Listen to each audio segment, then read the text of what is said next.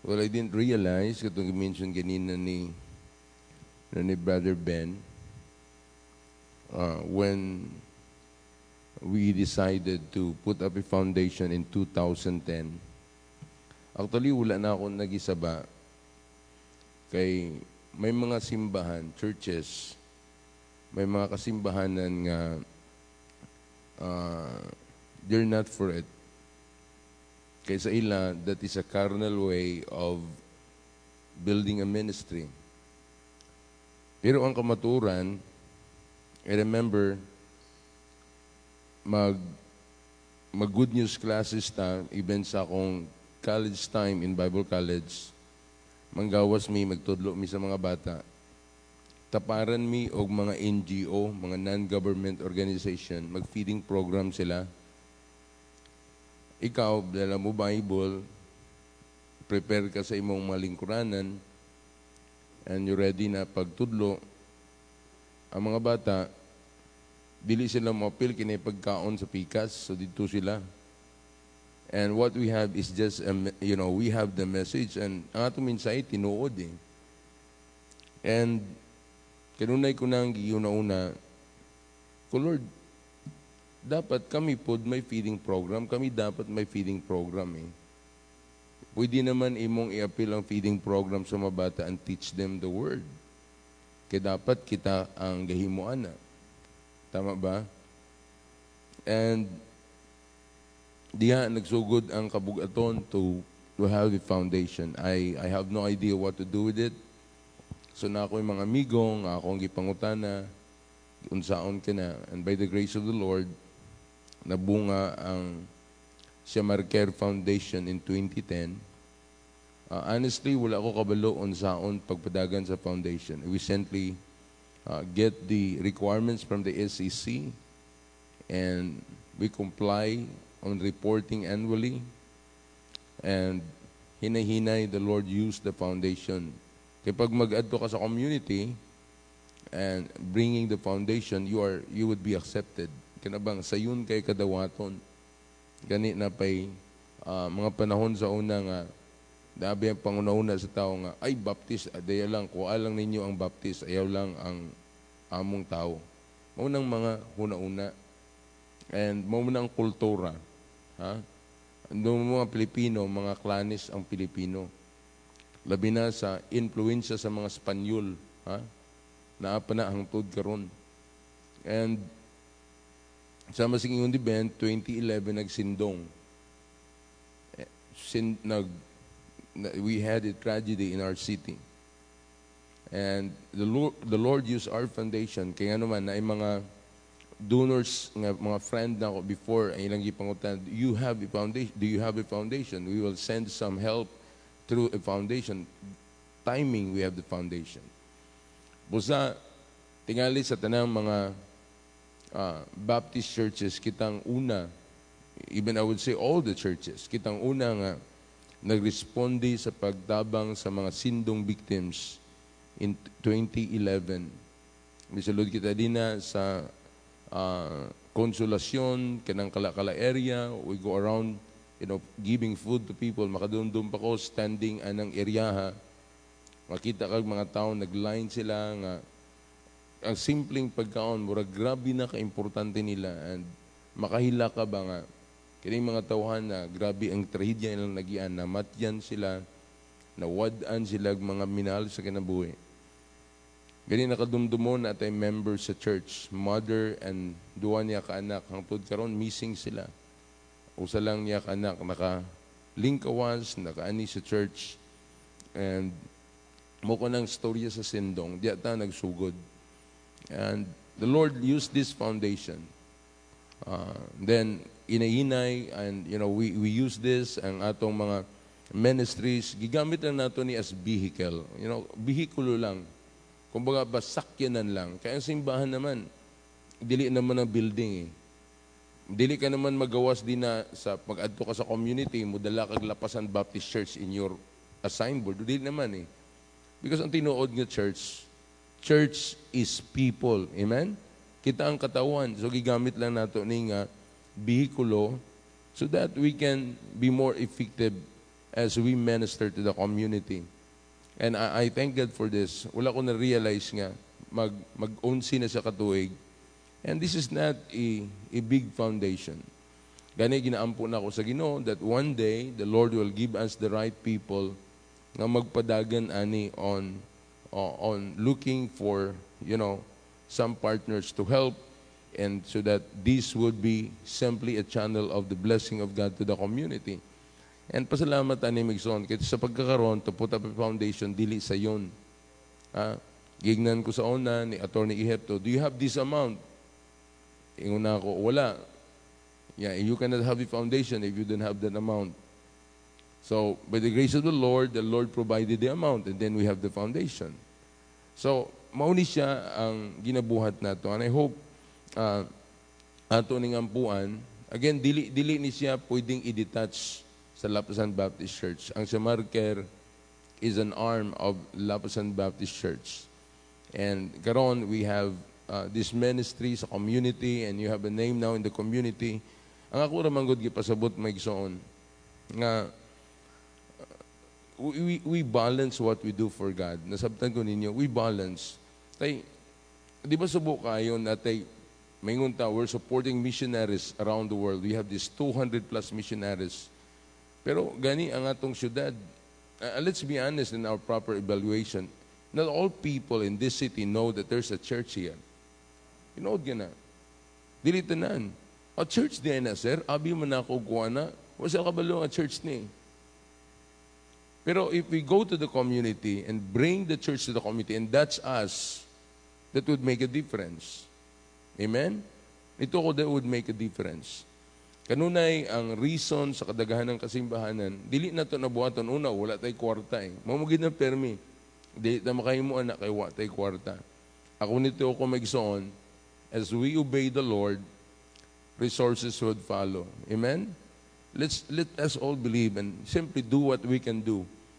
Wala na taga, dili na to himuon ang di na to mahimo. Himuon na to ang atong mahimo.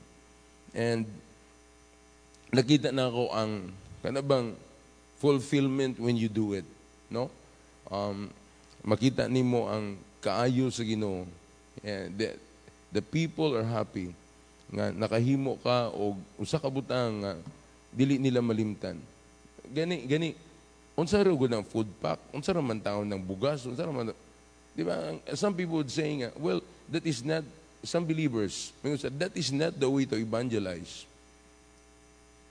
Busain ko na ako sa uban, mo nang rason walay impact ang atong churches sa community kay sayop pahangtod karon ang atong mentality. Tama ba na? Kay ang maayo gina-contradict sa maayo. Gina-separate nato ang pulong sa Diyos from that. Anong dili nato nabuhaton with the Word of God? Amen? Iuban mong pulong sa Diyos. Busa migsoon, mao ka na. And, sama sa this building, we labor for this. And naguna-una ba ta nga mag-inanita dini sa Lapasan Baptist Church? It was just a vision many years ago. Palanaawon lang ni, dream kini, damgo ko kini. Makadumdum ko so na pag di ata magtigom sa ubos, dili man tanang tao makasaka dini, di ba? Ako ray mo saka diri every night and would pray to God. Diri ko magtuyok-tuyok, magambo sa Ginoo. Ay, makita nimo maigsoon, pag iyan na sa Diyos, the Lord would provide. Nakuha ninyo? Now look, ang kininga lugar sa pagsimba, bisan kinsa mo ani dinhi, they would say, wow, wala may magdahom nga inani di ang sulod sa sulod. Kaya ang ilang panguna-una sa simbahan, di ba? Murag dili kay importante nga lugar, ang tigumanan. Pero ato kining gitatar nga, a very important place. Because this is the place we worship God. Amen? And I believe, my son, nga, we must desire greater things for the Lord.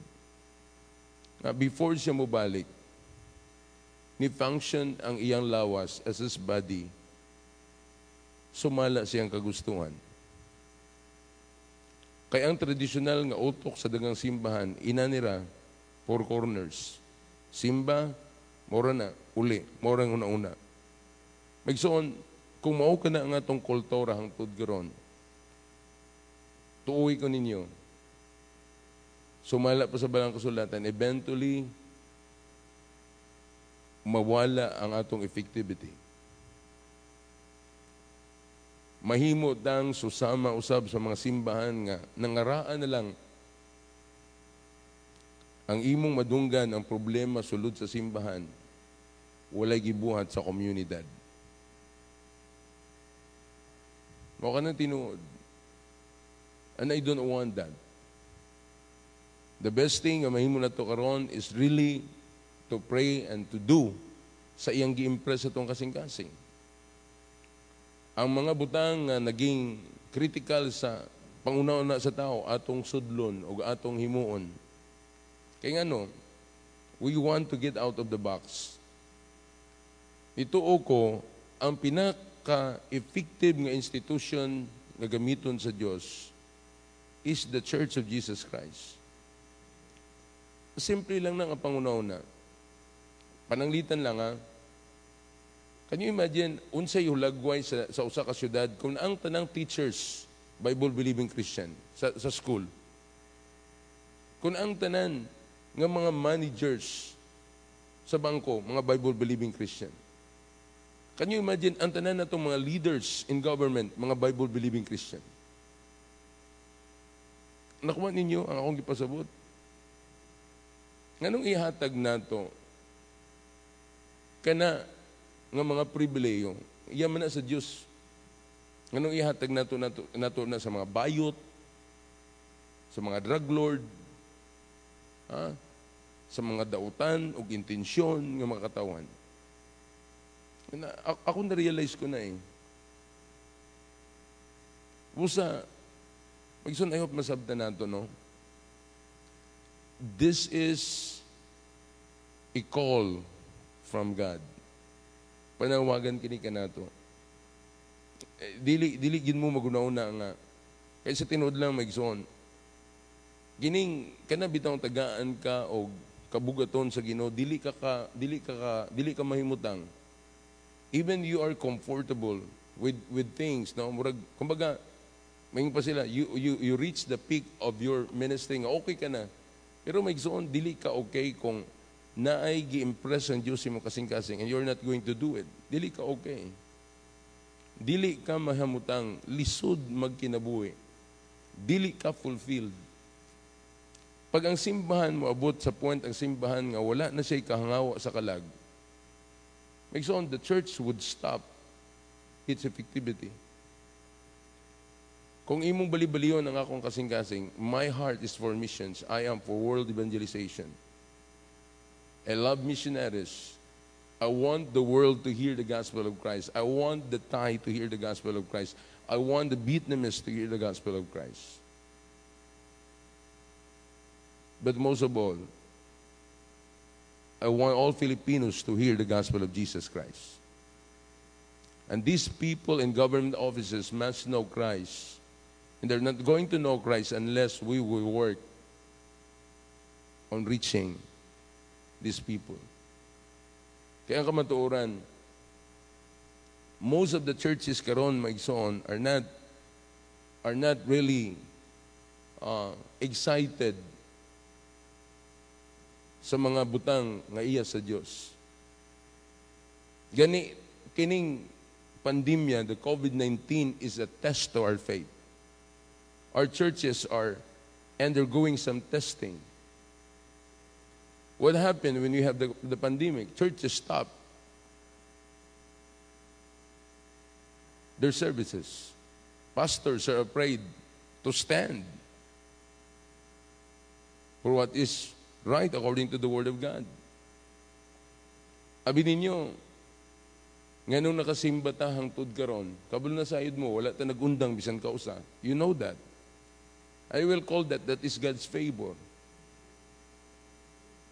It's not about I have connection with men. No, that is God's favor. Of course, I talk to them my faith. I talk to them my stand. I share to them, this is my view. And I praise the Lord give us favor. Pwede ba tayo persecute din eh? Pwede tayo pa-stop sa authority. Nganong wala man?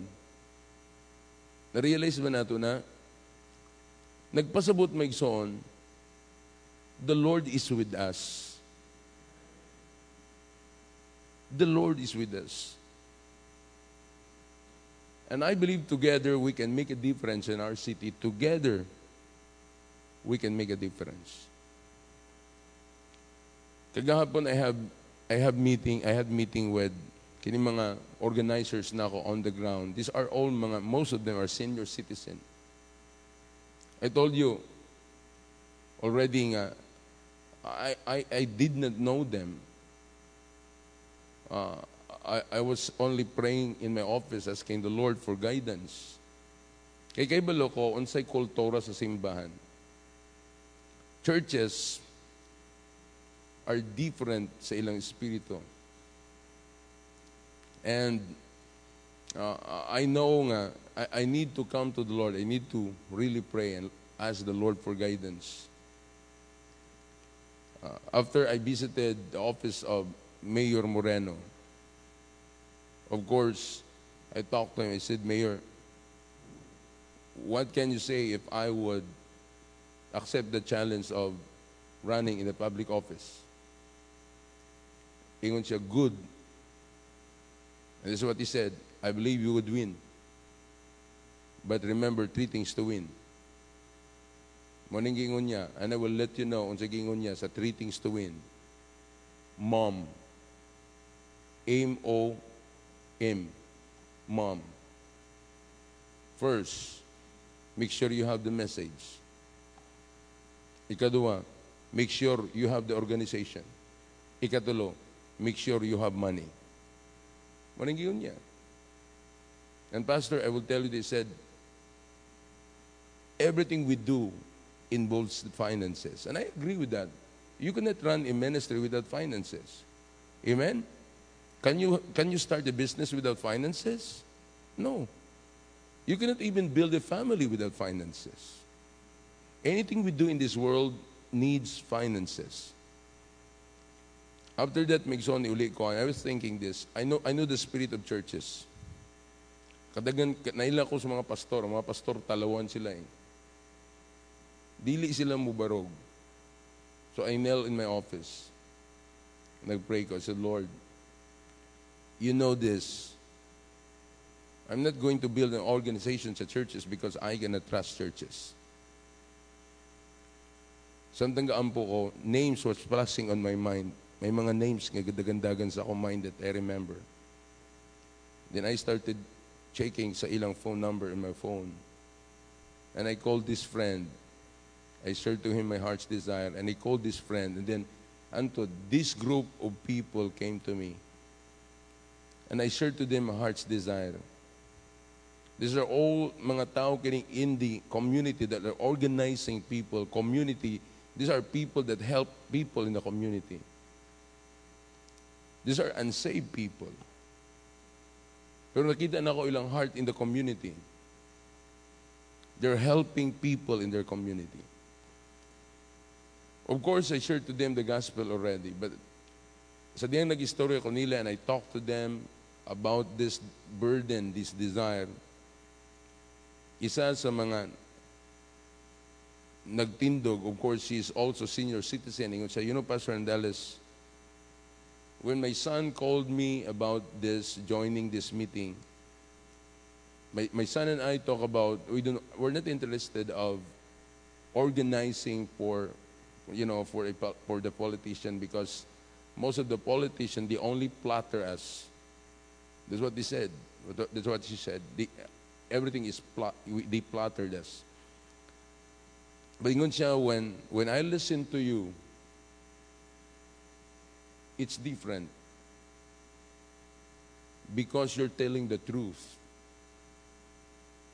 And this is what she said, we will help you all our best. Magson, when we started this Dakbayan Alagaran program, of course, kanang Dakbayan, kanang DA, I think of that. Ako ginaguna-una. I need to have my own tagline. I need to have my own brand. I think of that. DA, di ba? DA, Denver, Andales, Dakbayan, Alagaran. Then ako ka nang build up nga programa, I shared it to them. I don't believe in dole-out mentality. I shared it to them. Pero magsoon, to make the long story short of all the discussion, in 2 months' time, these men and women on the ground, they're able to recruit 4,000 plus people, members now in 2 months. Dili mo ka na mahimo kung kita magbuhatan na. I told my staff, do you think we can gather these good numbers of people? No, dili. Ibiniagi muna sa mga pastor, dili. The way you look at it, this is God's hand. This is God's hand. Can you imagine, you're going to influence 4,000 people. 4,000 people. The seating capacity of this auditorium is 1,200. If you bring the 4,005 people here, we are not going to fit in this building. But my prayer to the Lord, that the Lord will give us 50,000 people in our district. Can you imagine the ministry that we're going to have? The influence that we can have on the souls of men and women. And I hope you realize that. Let us serve God and give God our best. And give God the remaining years of our life. Amen. Magsoon, this is a very challenging time. Ganina na ako'y nadunggan ng mga incumbent, ng mga, ingon sila, nga nung si Pastor Andales raman, ang tanang leaders, tuan na kay Pastor Andales. Awa ko kabalong, anong naa sila sa ako. But you know, these people are helping me. They're helping me. And, magsoon, I hope you understand this. This is a serious thing na dapat natubuhan sa itong panahon. Listen to me. We're not going to save. I don't believe that we can, save the entire world in our time. But we must simply obey what God wanted us to do. I believe that during the reign of Christ, in the millennial reign, He can control everything. Damdam mo na ito. Christ would come to reign and set His throne in government. He would be the government. But our function today is to function as light and salt of the earth.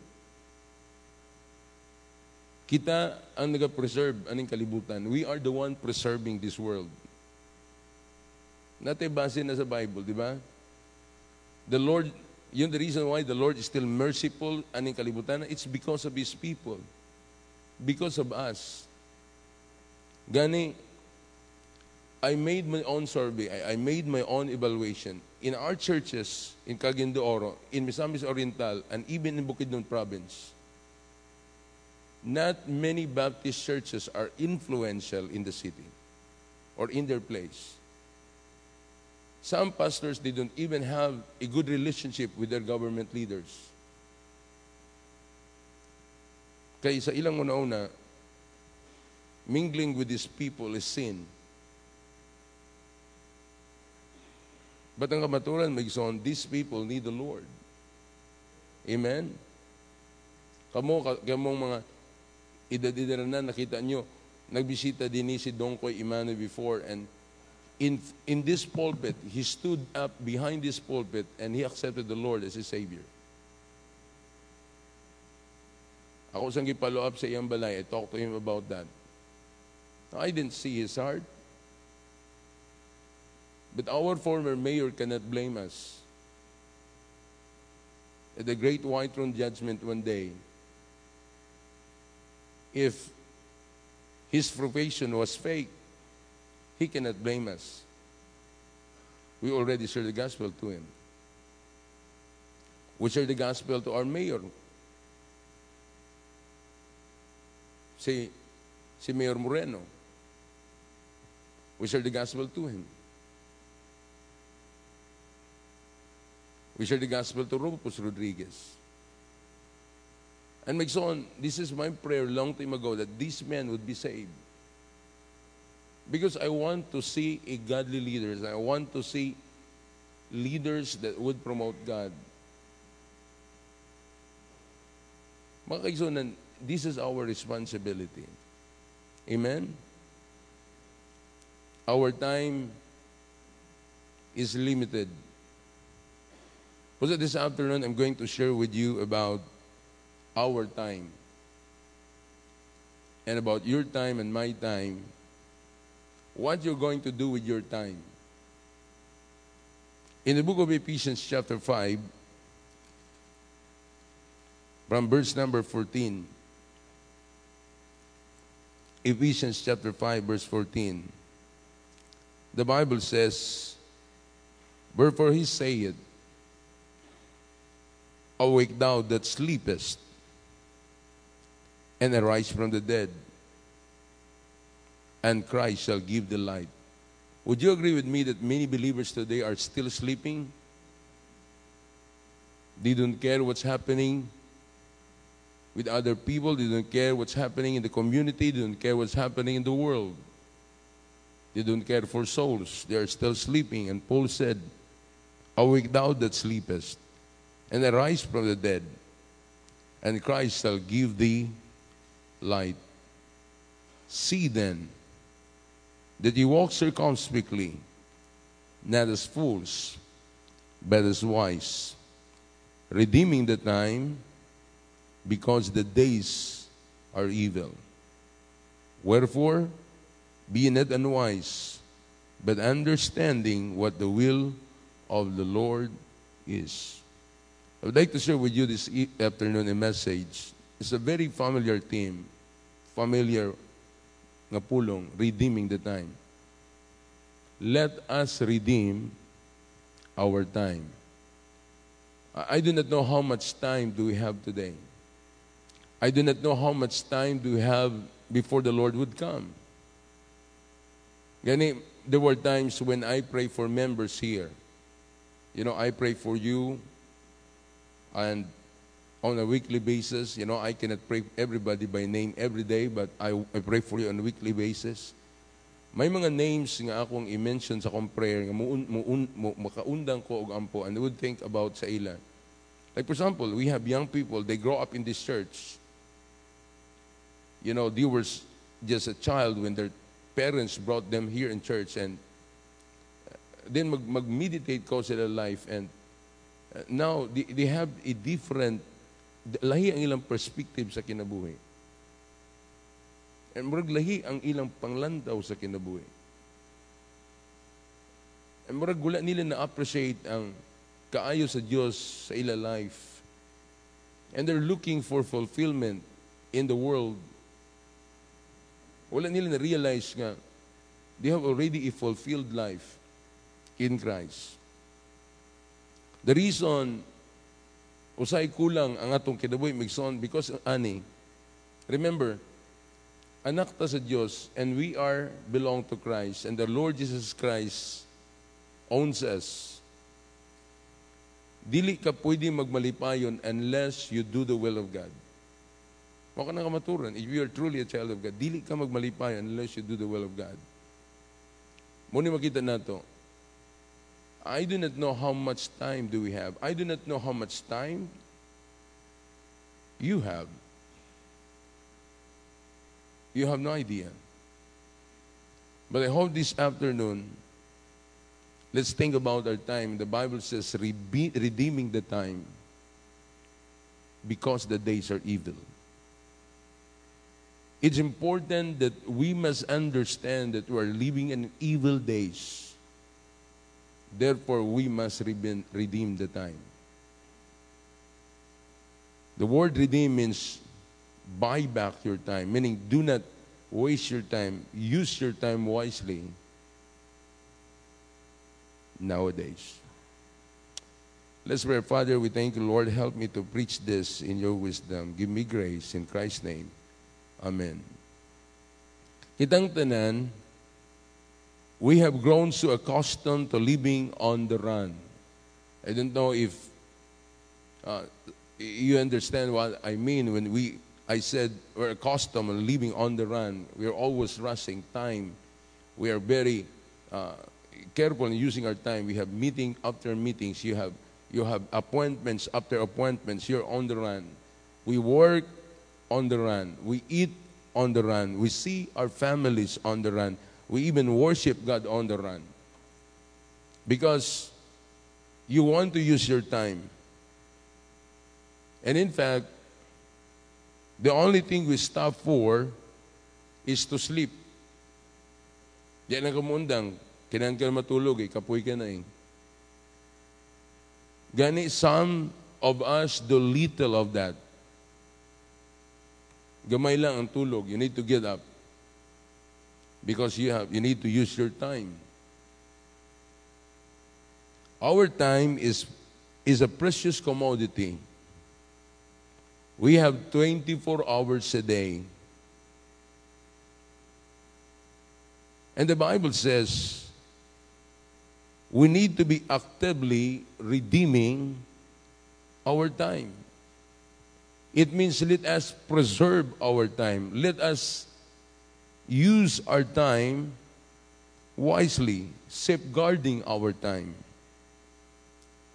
Each day that goes by, God deals with me on making sure that I am focused and I'm in the center of His perfect will. And I need to always make sure that what I'm doing is His will for my life. Gani kung mag-isgod ta about aspects of God's will, there are 3 aspects of God's will. 3 aspito sa kabuton sa Diyos. Una na ginatawag permissive will. Permissive will. What is a permissive will? Permissive will is this: God allows a child to live in this state, or his child to live in this state for a time. Pasabot, usay itugot sa Diyos that you would undergo trials, that itugot sa Diyos nga mag-agi ka og mga challenges sa life nimo. For a time, for a moment. Through God's permissive will. We find the trials of Job, that was God's permissive will. God allows it for a purpose. That is only for a state of time. Sa ito pa, dili ka na hangtod sa hangtod. Then, na ginatawag prohibitive will. This is from the word prohibit. God forbids His child to live in this state. Pasabot, di niya itugot nga may tabuni sa iyang anak.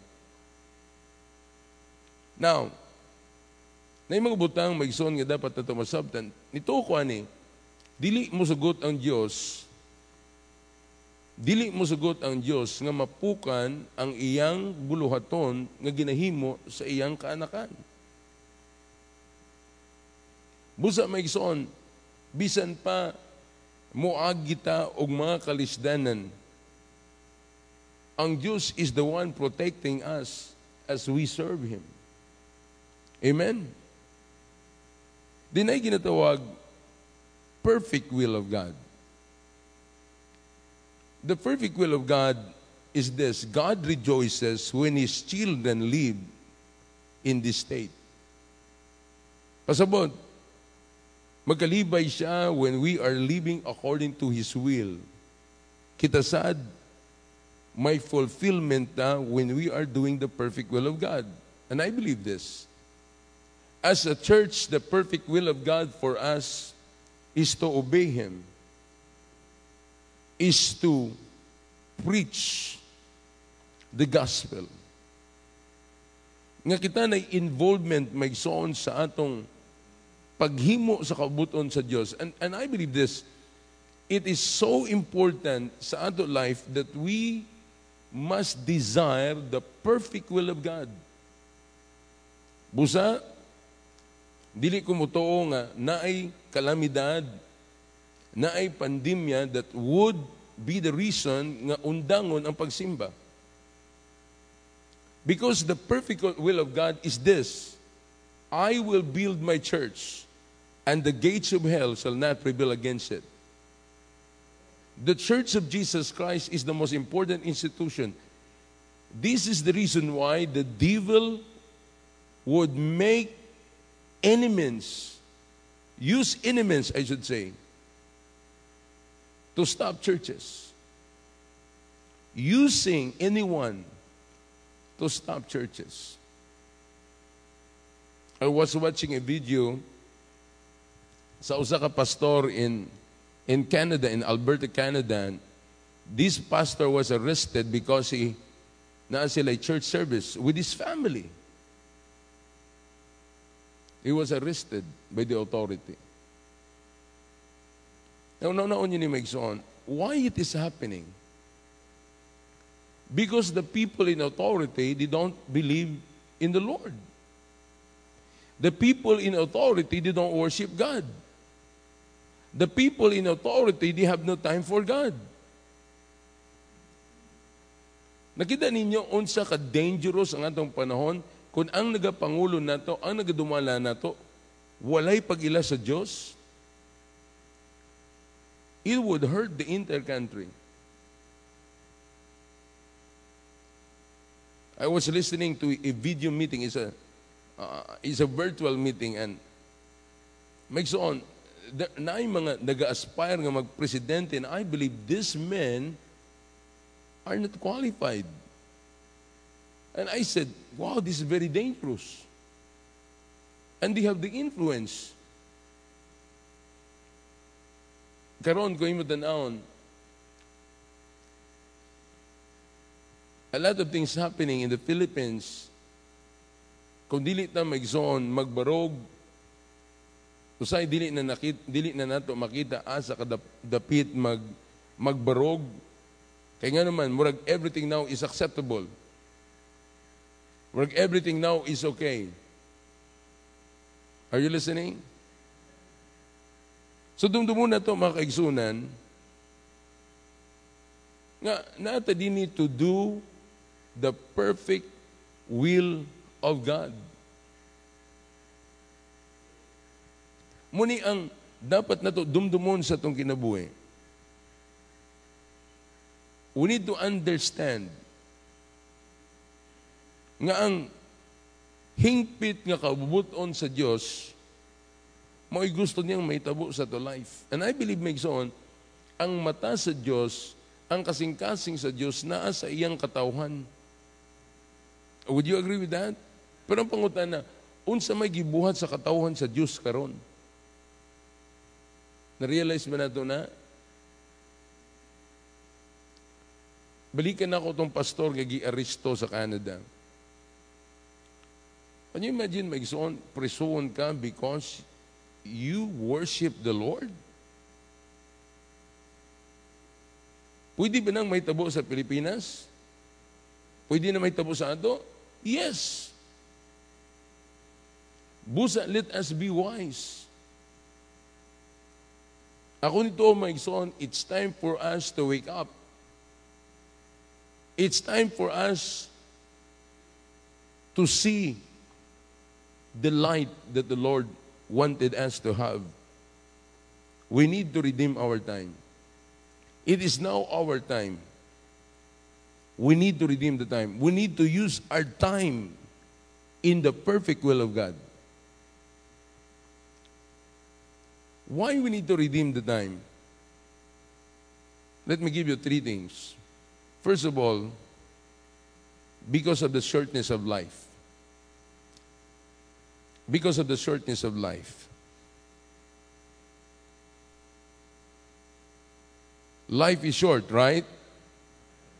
Life is short. Magson, kitang tanan makatestify that life is short. You're no longer 16 years old. You're no longer 18. You're not 20. Some of us, we know that we're not 30 years old. Kumbaga, soon you will be in the finishing line. Life is short. So let us redeem the time because our life is short. Remember, first of all, we are tenants of this world. Tanawin mo, my son, how the Word of God defines our stay, aning kalibutan na. In the book of Psalm 90, this is Moses writing the psalm. The Bible says the days of our years are 60 years and 10. That's 60 plus 10. 1 score is 20. Times 3 is 60. Plus 10 is 70. And if by reason of strength they be 4 years, 80 years, yet is their strength, labor, and sorrow. For it is sown cut off, and we fly away. You know what this verse is saying? Even 80 years is just a short time. And all of us, nakakita ta may igsoon og mga incidente and even accidents in life nga ang uban di pa ngayon namatay. Our military who took the C-130 going to Sulu, may igsoon, nagunaw na ba silang makras ang ilang plane? Ang ilang aircraft? No. Nagunauna ba itong 50 kapin nga mamangatay sila? No. Those men and women, they were all healthy. They are fit in the service. But look what happened. That was their day of appointment to death. My son, life is short. We are tenants of this world. Sa ingon pa ni Moses, because we will soon be cut off and fly away. Now look at how he said in verse number 12, so teach us to number our days. Don't number years, but days. That we may apply our hearts unto wisdom. How many days do you have? Do you have in your life left? Di ba, murag, ako naning nasulti sa inyo sa una. If you multiply 70 years to 365, mabot ka na og about 25,550 days. So, kung ang imong edad karon, pila ng imong edad, i-minus ka na din na magson, i-multiply mo sa 365 sa imong pa. Like for example, okay, I'm 49. Times 365, I already invested that number of days. Ang remaining, mo na lang ako. You know, it's only about 8,000 plus days. 8,000 plus days, reaching 70 years, is not much. Nakuha ninyo? Nasabdan mo? Ikaw na sayod sa imong inadlaw. Pila na kakadlaw before ka mabot og 70? Ha? Nasabtan ninyo, magsoon?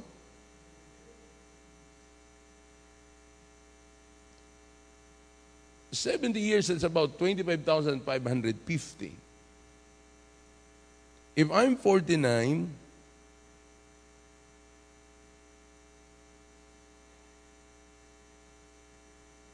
I'm only 7,615 days. Muna bilin sa ako. And remember, every day is being deducted. Every day it's deducted one day. Muna you redeem the time. Amen? Na-realize ba na doon na? How the Word of God defines aning kinabuhi na to? This is the reason why you redeem the time. Because of the shortness of our life. So teach us to number our days that we may apply our hearts unto wisdom. Why? James 4 verse 14 says, whereas you know not what shall be on the morrow. For what is your life? It is even a vapor that appeareth for a little time and then vanisheth away. It means life is short. Folks, we know our world is not our home. We're going to pass through. Whether you're saved or not, saved or lost, we're going to pass through in this world. So, Busa, it's important that we realize this. We need to use our time for the Lord. Kasi may mga times na, dili ko mamatay, kaya okay pa ko. I'm not talking about you dying. What have you done of the time that God has given you? What have you done of the days that God has given you? Mao na akong pangutana. Kay uban magsoon, they're simply living, waiting of their passing. That is not what I mean. What I'm trying to emphasize is, do you believe that you must redeem your time now? Do you believe that you must use your time wisely for God now? That's what I mean. Mga kaigsunan, if you're not doing anything for the Lord, you're wasting your time. Remember that. We are belong to the Lord. He owns us. He is our master. And I believe the perfect will of God for us is to be in the center of His will, that we would be His instrument for the gospel. Dili kini magson about simply what I want and what you want to do. No. It's about unsa gibuhat ta kay Kristo. Amen? You're still listening? Tenants na tayo ng kalibutan na. Dili kita magson, simply ang word na, we're simply stewards sa aning kalibutan na. Then, we are tested and tried in this world. Ginasulayan kita aning kalibutan na. Nakita yung mga pagsulay, nakita yung mga challenges, nakita yung mga trials. Ingon pa ni James, in James 1, verse 2 and 3, Brethren, count it all joy when you fall into diverse temptation, knowing this, that the trying of your faith worketh patience. You're still listening? Our faith worketh patience. So natin pagsulay.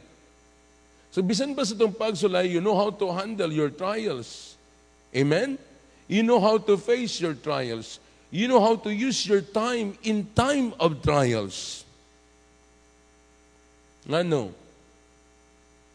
Kabaluta, diri sa kalibutan, moabot ka sa terminal sa kamatayon. We are terminal in this world. You can find that here in the book of Genesis chapter 5, verse 5 to 31. Bisan unsa ang edad sa tao. Go to Genesis chapter 5, verse 5. All the days that Adam lived were 990 years. And he died. So naay katapusan. Bisan unsa kataas sa imong edad, nagi katapusan sa kamatayon. Moabot ka sa terminal. Now look, and Seth lived 105 years and begat Enos. And Seth lived after he begat Enos 807 years and begat sons and daughters. All the days of Seth were 912 years and he died. And Enos lived 90 years, begat Cainan. And Enos lived after he begat Cainan 815 years and begat sons and daughters. All the days of Enos were 905 years and he died. And Cainan lived 70 years and begat Mahalalel. And Cainan lived after he begat Mahalalel 840 years and begat sons and daughters. All the days of Cainan were 910 years and he died. Mahalalel lived 60 and 5 years and begat Jared. And Mahalalel lived after he begat Jared 830 years and begat sons and daughters. All the days of Mahalalel were 890 and 5 years and he died. And Jared lived 160 and 2 years and begat Enoch. And Jared lived after he begat Enoch 800 years and begat sons and daughters. All the days of Jared were 960 and 2 years and he died. Enoch lived 60 and 5 years and begat Methuselah. Enoch walked with God after begat Methuselah 300 years and begat sons and daughters. All the days of Enoch were 360 and 5 years, and Enoch walked with God, and he was not, for God took him, and Methuselah lived 180 and 7 years and begat Lamech. And Methuselah lived after he begat Lamech 780 and 2 years and begat sons and daughters. All the days of Methuselah were 960 and 9 years, and he died. And Lamech lived 180 and 2 years and begat the son. And he called his name Noah, saying, the same shall comfort us concerning our walk and toil our hands, because of the ground which the Lord that cursed. And Lamech lived after he begat Noah 590 and 5 years and begat sons and daughters. All the days of Lamech were 170 and 7 years, and he died. And Noah was 900 years old and begat Shem, Ham, and Japheth. And you find it, folks, at the end of that is death. Shortness of life. Let us redeem our time because life is short. Number 2, not only because of the shortness of life, but because of the seriousness of life. Look at the seriousness of life. Tanaw na to ang pagkaseryoso sa kinabuhi. Do you understand that life is serious? Amen? Are you with me? Would you agree that life is serious? Would you say amen? Okay? Life is serious. Life is not a joke. Life is serious. Every day that passes, you must make choices. Every day that passes, you must make choices. What you're going to do with your day that God has given you, you are making choices. Ang imo bang adlaw, pag nahuman, it's fulfilled. Busa, God is not pleased with lazy people. You know, lazy people love to sleep. Muna yung sa Biblia. But ang taong nagamit sa ilang panahon, they know when to sleep, they know when to get up. Nga naman, ginagamit na ito ang panahon because life is serious. Life is serious. For example, to the lost, life is serious that the lost person must be saved. Life is serious that the lost person must be saved. Lost must be saved. Why? In the book of Matthew 16, verse number 26 says, for what is a man profited? What is a man profited? If he shall gain the whole world and lose his own soul, or what shall a man give in exchange for his soul? Now, did you say, Megson, that the soul of man is more valuable than the price of the world? You combine everything in this world. Ang presyo sa tanan nga sa kalibutan, Megson, dili makakomparar sa presyo sa kakalag. That's how God defines the importance of the soul of man. Amen? Kung saan na-realize na ako, when we have created this program sa mga taong namatay, pinaagi sa Dakbayn Alagan program, of course, you give them free coffin, you give them free burial and everything, and you give them the cash assistance. Ingon ako, kaning 10,000 pesos, paghatag mo sa kamot sa mga tao nga, magsoon, murag dako na kaipar nila ko, rabihaw, nalipay kay sila, namatyan manunta ni. Pero para sa ako, that's money. That is not, dili ka na makakompare when these people would accept the Lord Jesus Christ as their Savior. My son, what I'm trying to emphasize is this. Nakahibalo ka, when you use your time, nakahibalo, what is, unsa may more valuable? What is more valuable to you? Busa ingon, so what is a man profited? Unsay ka puslanan sa tao, kung iyang tibok kalibutan ang mawala iyang kalag, or what shall a man give in exchange for his soul? Kay ingon sa Ginoo, walay ka puslanan, imo ang tanan sa kalibutan, malaglag imong kalag. You know what the Lord is trying to say? A lost person nga naa sa tanan, Kung wala siya na-save, kana kinabuhi, walay pulos. It's useless and nothing. It is not profitable to the Lord. Amen? So for the lost, the lost must be saved. Now we'll talk about the saved. The saved person must be serious. The saved person must be serious in serving the Lord. Look at what the scripture says in Matthew 6, verse 24 and 25. No man can serve two masters. Or either he will hate the one and love the other, or else he will hold to the one, despise the other. You cannot serve God and mammon. Therefore I say unto you, take no thought for your life, what ye shall eat, or what shall ye drink, nor yet for your body, what ye shall put on. Is not the life more than meat, and the body than raiment? Sige pa sabot din eh. Let's be serious about life, about serving the Lord. You know, most of the time, ang reason nga na ay mga Kristiyano, nagalisod sila mag-alagad sa Diyos, ang kanunay rason, finances. Mauning permi issue sa kinabuhi magson.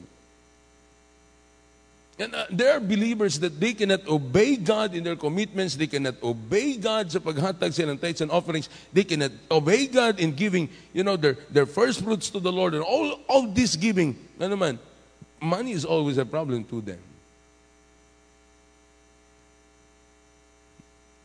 I've seen it with my two eyes. Daghan kayo mga Kristiyano magson. The reason wala na tarong ang ilang kinabuhi, it's because of the issue of money.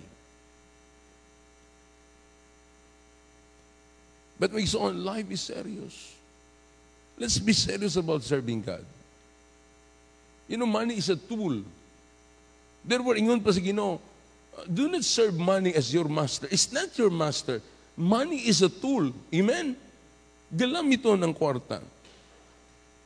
Dili kini agalon nga imong sundon sa kinabuhi. Makunig pasabot sa Biblia. So let us be serious about serving God. Let us be serious about life. Busa, dili ta mabalaka. Kung dili, mga lagad ta sa Diyos. Busa na ingon si Jesus Christ, life is more important than meat. Ano yung pasabot? You know what he's saying? Give your life to Him. Let Him use your life. Get serious about serving God. Okay ba mo? Get serious. And then, when you talk about serving the Lord, be faithful. Stay serving God. Pag naanak ka sa pag-alagad, padayon sa pag-alagad. Stay serving God. 1 Corinthians 4:2 says, moreover, it is required in stewards that a man be found faithful. Be faithful because life is serious. Amen? Are you still with me? In 2 Timothy chapter 2 verse 2, the Bible says, and the things that thou hast heard of me among many witnesses, the same commit thou to faithful men, who shall be able to teach others also.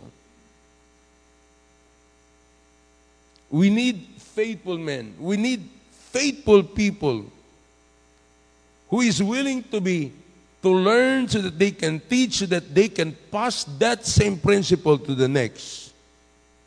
Able to teach others also. You can only do this if you're staying serving the Lord. You are still faithful. You remain faithful in serving God. Because life is serious. Amen? Okay pa mo? So makita nato, why redeem the time? Because of the shortness of life. Why redeem the time? Because of the seriousness of life. Thirdly and last, redeeming the time because of the statement of your life and my life. The statement of our life. For me, Christian life is a commentary. Christian life is a commentary. We are like a book that people read. Muratag libro, gibasa sa tao eh. Busa mo na akong gingon sa inyo magsoon, what the community say to us, what people in this city say to us. Pakaingon ba sila, kanang nga simbahan, pag nami, lahi sila. They are very caring people. They love people. They want to serve us. They want to help us. Mao ba na ang komentary sa tao?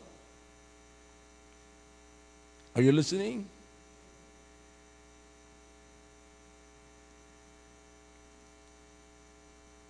Ako'y nadunggan nga, amigo. And, yun siya, Pastor Andales, sabi ni mo, he called me bishop. Yung siya, lahi kapag ubanan ka. So, niya, he mentioned about a pastor. You know, he's not a Baptist pastor. Inya kini nga pastor, iya kong gihanggat og sumbagay. And the talk was not good. What I'm saying, Megson, people are looking at us. People are reading us. Tama?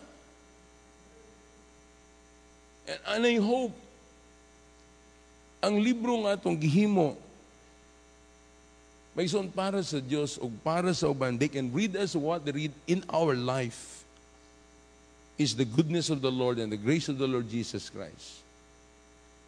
You're still listening? You're going to make your own statements sa imong life. You're writing your own book.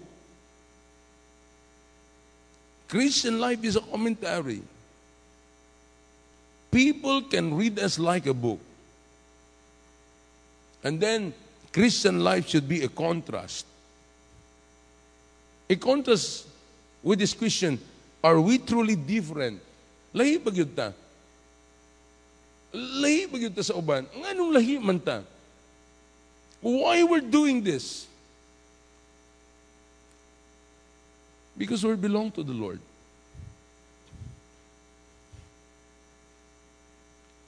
Because we are the temple of God.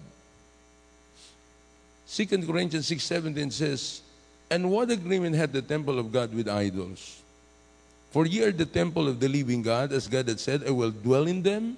Look, I will dwell in them and walk in them, and I will be their God, and they shall be my people. Nganong lahi man ta? Because God dwells in us. We belong to God, and we are His people, the Bible says.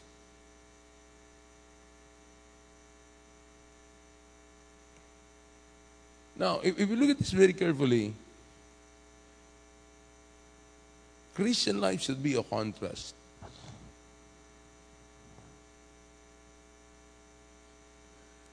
I-contrast. Unsa ila makita nato? Or, mayon sila, parihira man ta. Ha? Or makayon sila, lahi-lagi mo din eh. Are you with me? Lahi-lagi mo. Why you're different? Because we belong to the Lord. We're different because we're the temple of the living God. We're different because He dwells in our life. We're different because we are His people. Amen? Okay pa mo? And we're going to close now. But sometimes Christian life is a barrier that is critical. Usay, ang Kristo nung kinabuhi na himong kababagan o na himong critical. Nasayid ba mo? The most critical people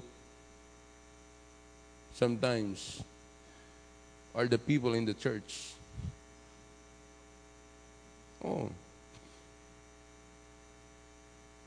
Pasalamat ko karon sa kayo sa Diyos sa to. God's grace works in our life. We're not a perfect church. You know that. I'm not a perfect pastor. I have a lot of shortcomings. But I remember, sa una magson, standing in this pulpit, I could feel kanang spirit that would go against my spirit before. Of course, I've been a pastor here for about 20 plus years, mag 21 years. Kagahapon, I was fellowshipping with 3 young pastors. Mga bata noon pa, 29 years old. Ang set-up silang ministry is a hard setup, and they are controlled by the elders of the church. They cannot do anything they want to do in the church. And they struggle. So they asked me, they said, Pastor Andales, what are we going to do with this? So kung ikaw sa among sitwasyon, what are you going to do? I said, I will outnumber the numbers of members in the church. I'm going to work hard and reach out souls and do more and concentrate on the new converts, build them up, influence them.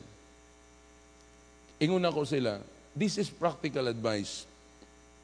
This is reality and practical. Don't worry of those people that would oppose you.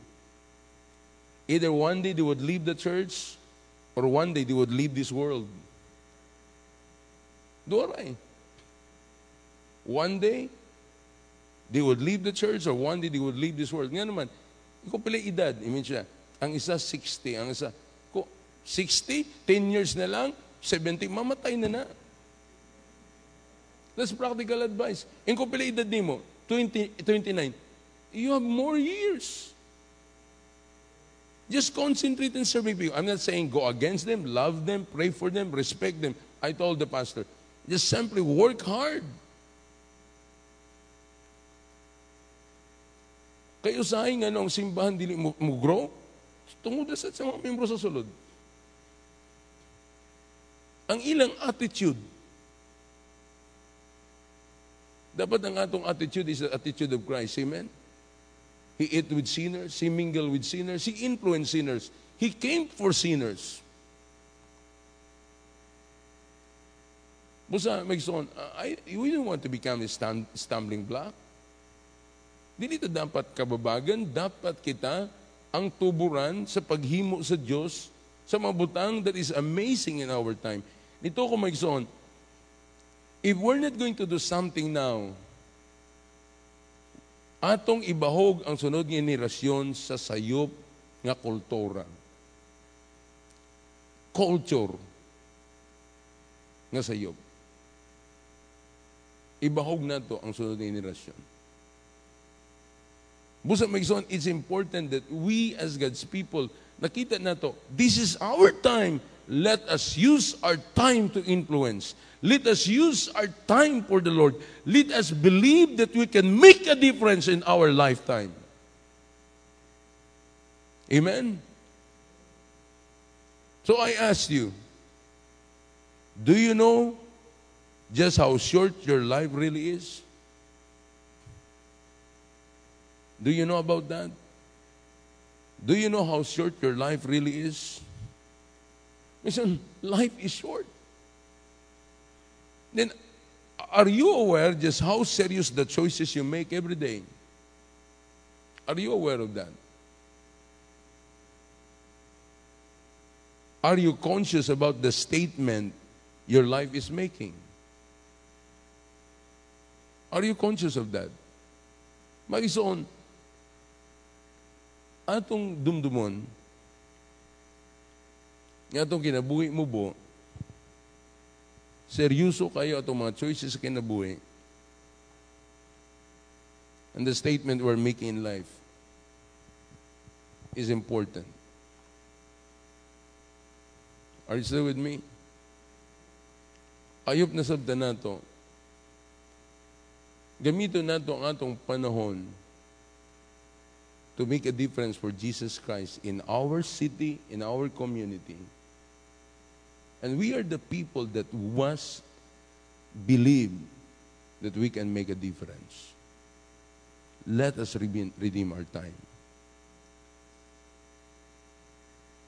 Because life is short. Life is serious. Because life is a statement. And I hope you're writing a very good book para sa imo life. Amen? The lost must get saved. The saved must serve God and they would stay serving the Lord until the Lord Jesus Christ come. This is the reason that we must redeem our time. Every head bow, every eye closed. Our Father, salamat Lord aning pagtulunan imong gihatag namon. Unta Ginoo nakahatag kini realization kanamong tanan why we ought to do what we ought to be doing. Father, because life is short. Because God, life is serious. And because of the statement of life. Amahan, tabang imi. Ang among spirit is always the Spirit of Christ.